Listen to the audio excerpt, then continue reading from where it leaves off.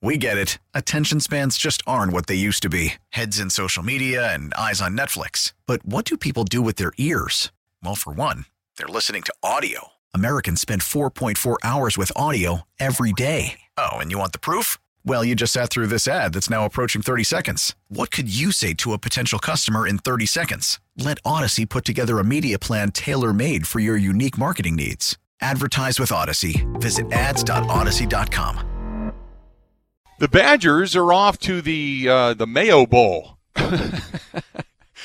And when they kept changing names, it's just like, oh man, come on. I'm trying to think of what all the bowls are that are out there. I just saw one was one of the teams. I think it's Tennessee is now bailing because they've got COVID, so they can't go to the bowl game. So the Badgers, they get a nice win. They get Paul Bunyan's axe back. They're off to the Mayo Bowl, the Duke Mayo Bowl. So going to be taking on Wake Forest, and you got the defensive coordinator and offensive coordinators are going to be out tomorrow talking to the media.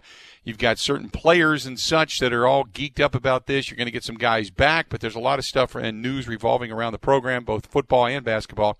And joining us now on the Schneider Orange Hotline, Evan Flood from Wisconsin Insider, the Wisconsin Insider, I should say, for 247sports.com. Evan, how you been? Pretty good. Thanks for having me.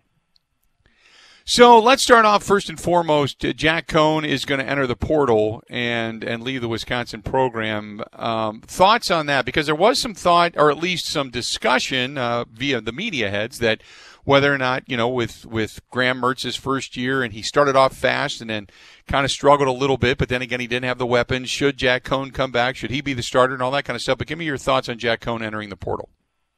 Yeah, I don't think it's a huge surprise. At this point, I don't think you can sit Mertz on the bench for another year after you've already sort of turned the reins over to him. So, not a huge surprise that a quarterback like Coan's talent would want to finish his career.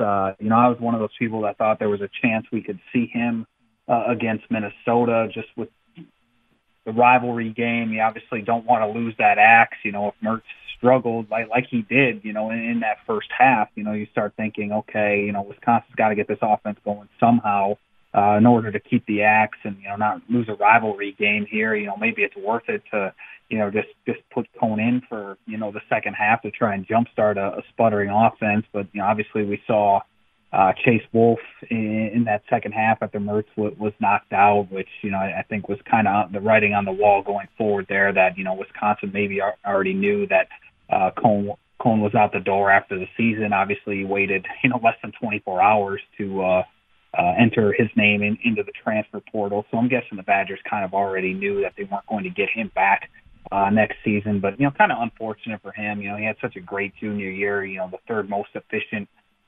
season in school history behind names like Russell Wilson and Scott Tolzien. Obviously, that broken foot set him back and handed the reins over to Mertz, which I'm sure a lot of UW fans aren't exactly all that sad about. But you'd like to see a guy that's given so much to this program kind of end things the right way. But unfortunately, he just wasn't able to do that. Obviously, there's been some injuries this year. There's been COVID this year, so Graham Mertz has not necessarily had all of his weaponry at his avail at all times. Then comes the recruiting class, which I'm not going to say it's surprising because we all know Wisconsin has been on the come when it comes to recruiting for quite some time now. But finally they get one of those classes, everybody kind of raises their eyebrows out and goes, whoa, wait a minute. They're bringing in some quality guys. Talk about some of the weapons that Graham Mertz is now going to have to work with, and he got a bigger offensive line, I guess, for lack of a better term. Yeah, the numbers are a little skewed just because Wisconsin loaded up at positions they're already pretty stacked on. You look at this class, a lot of offensive tackles, a lot of outside linebackers. It was essentially the two positions you needed the least of.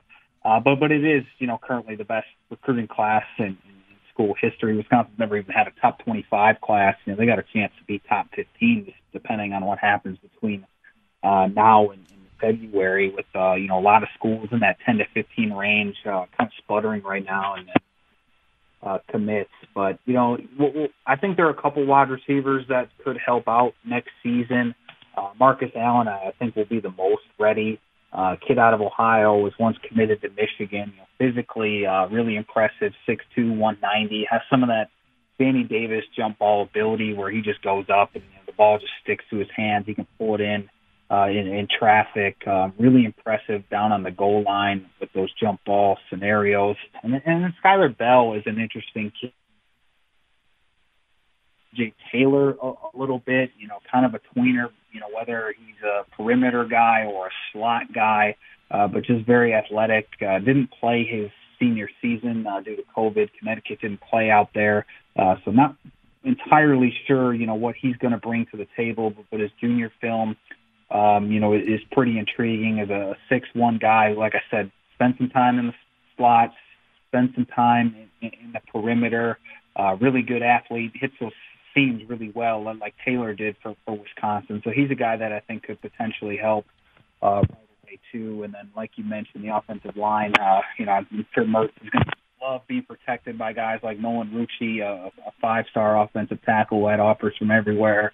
Riley Mallman probably would have had a lot more offers had he not committed so early. And he's a kid that could just take off once he gets into a strength and conditioning program. Plays primarily tight end in high school at 6'7", 6'8", 290. And then JP Benchwall, everyone knows the Benchwall brothers. He's another hog coming in at 6'7", 290. If he's anything like his brothers, he's not close to done growing. When he gets to college either. I do got to ask you, Brett Bielema back in the Big Ten. I'm not necessarily sitting here as a Wisconsinite going, he knows all the nooks and crannies to find some of these guys.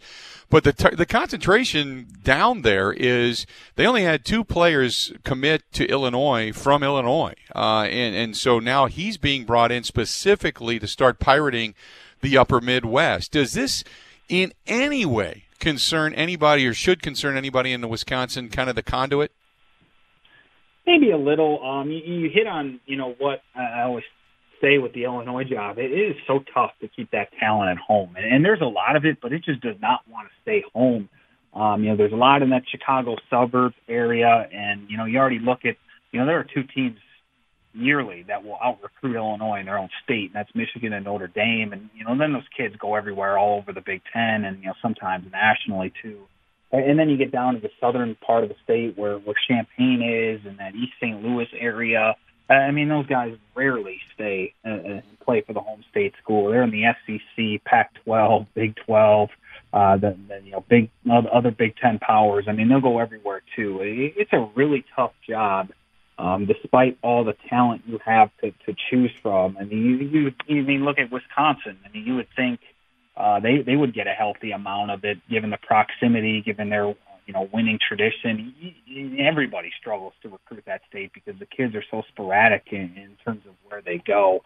Bielema, you had like any Wisconsin coach, had a built-in advantage when you go there because all those kids want to stay home. They want to play for Wisconsin. It's hard to lose any of them regardless of who they are. I think off the top of my head, I think Paul Chryst has gotten the last 15 out of 16 players that he's offered.